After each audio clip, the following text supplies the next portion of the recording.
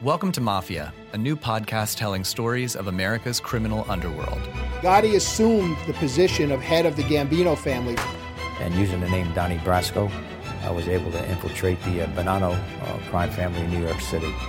Bugsy Siegel is an American mob legend. One man changed the whole texture and landscape of crime in America. Listen to Mafia every Wednesday on Apple Podcasts or wherever you get your favorite shows. 5, 4, 3, 2, 1. Cue music. This is Movies First with Alex First. Alex First with you to take a look at the movie that won the Oscar for Best Foreign Language Film. It's called The Salesman, 124 minutes, 2 hours 4, rated M in Australia. The Iranian director is Asghar Farhadi, and he writes and directs gritty, slice-of-life reality dramas. This continues that fine tradition. The moral quandary at the heart of this movie is what helps maintain interest. Emad and his wife Rana, a middle-class couple, actors in an amateur Tehran production of Arthur Miller's Death of a Salesman.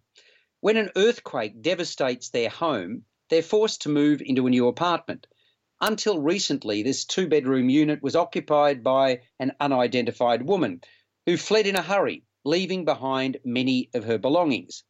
When a shocking incident occurs in this apartment, their lives are changed in ways they could never have predicted.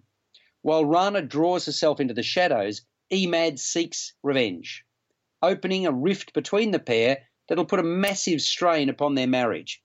Because you've got two decent people whose lives are chugging along normally until an episode blows everything apart. They love each other.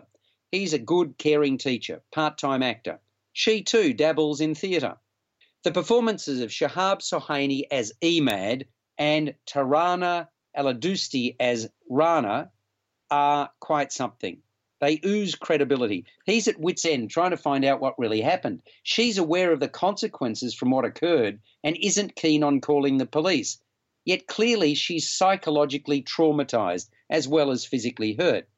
So The Salesman is about dealing with the religious and moral complexities that result from a simple mistake, making a presumption, being too trusting. Inevitably, our Western bias comes into play. We're left thinking if that happened in Australia or in North America or the United Kingdom, it would be handled differently. But that, of course, is the whole point. That's not where it took place. And the outcome for the innocent parties is significant.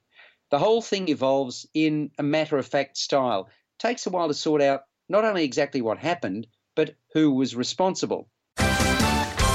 What a matchup! And what a team, Mike. Metro PCS and the iPhone SE for $0 on a network that covers 99% of people in the U.S. Oh, impressive. Play with the best. Switch to Metro PCS and get a 32-gig iPhone SE for $0. Metro PCS.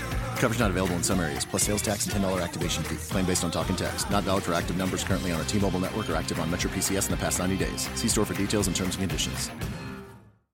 You're listening to Movies First. For more, like us on Facebook and follow us on Twitter. On stage in Death of a Salesman, Emad and Rana play the roles of the salesman and his wife. And in their personal lives in this movie, without realising it, they're going to be confronted by a salesman and his family. And they have to decide upon the salesman's fate. The ending is particularly onerous, probably too drawn out. Yet it did keep me guessing, wanting to know and see more. Will the perpetrator get his comeuppance? Can this husband and wife put the incident behind them and return to quote-unquote normal? Or will the mental scars remain embedded and affecting? So like so much of Farhadi's earlier work, The Salesman leaves a lasting impression of a society in which tolerance is sorely tested. It's rated M in Australia, running time 2 hours and 4 minutes. I'm going to score The Salesman 7.5 out of 10. You've been listening to Movies First with Alex First. Subscribe to the full podcast at Audioboom, Stitcher and iTunes, or your favourite podcast distributor. This has been another quality podcast production from Bytes.com. Welcome to Mafia, a new podcast telling stories of America's criminal underworld. Gotti assumed the position of head of the Gambino family. And using the name Donnie Brasco, I was able to infiltrate the Bonanno crime family in New York City. Bugsy Siegel is an American mob legend. One man changed the whole texture and landscape of crime in America. Listen to Mafia every Wednesday on Apple Podcasts or wherever you get your favorite shows.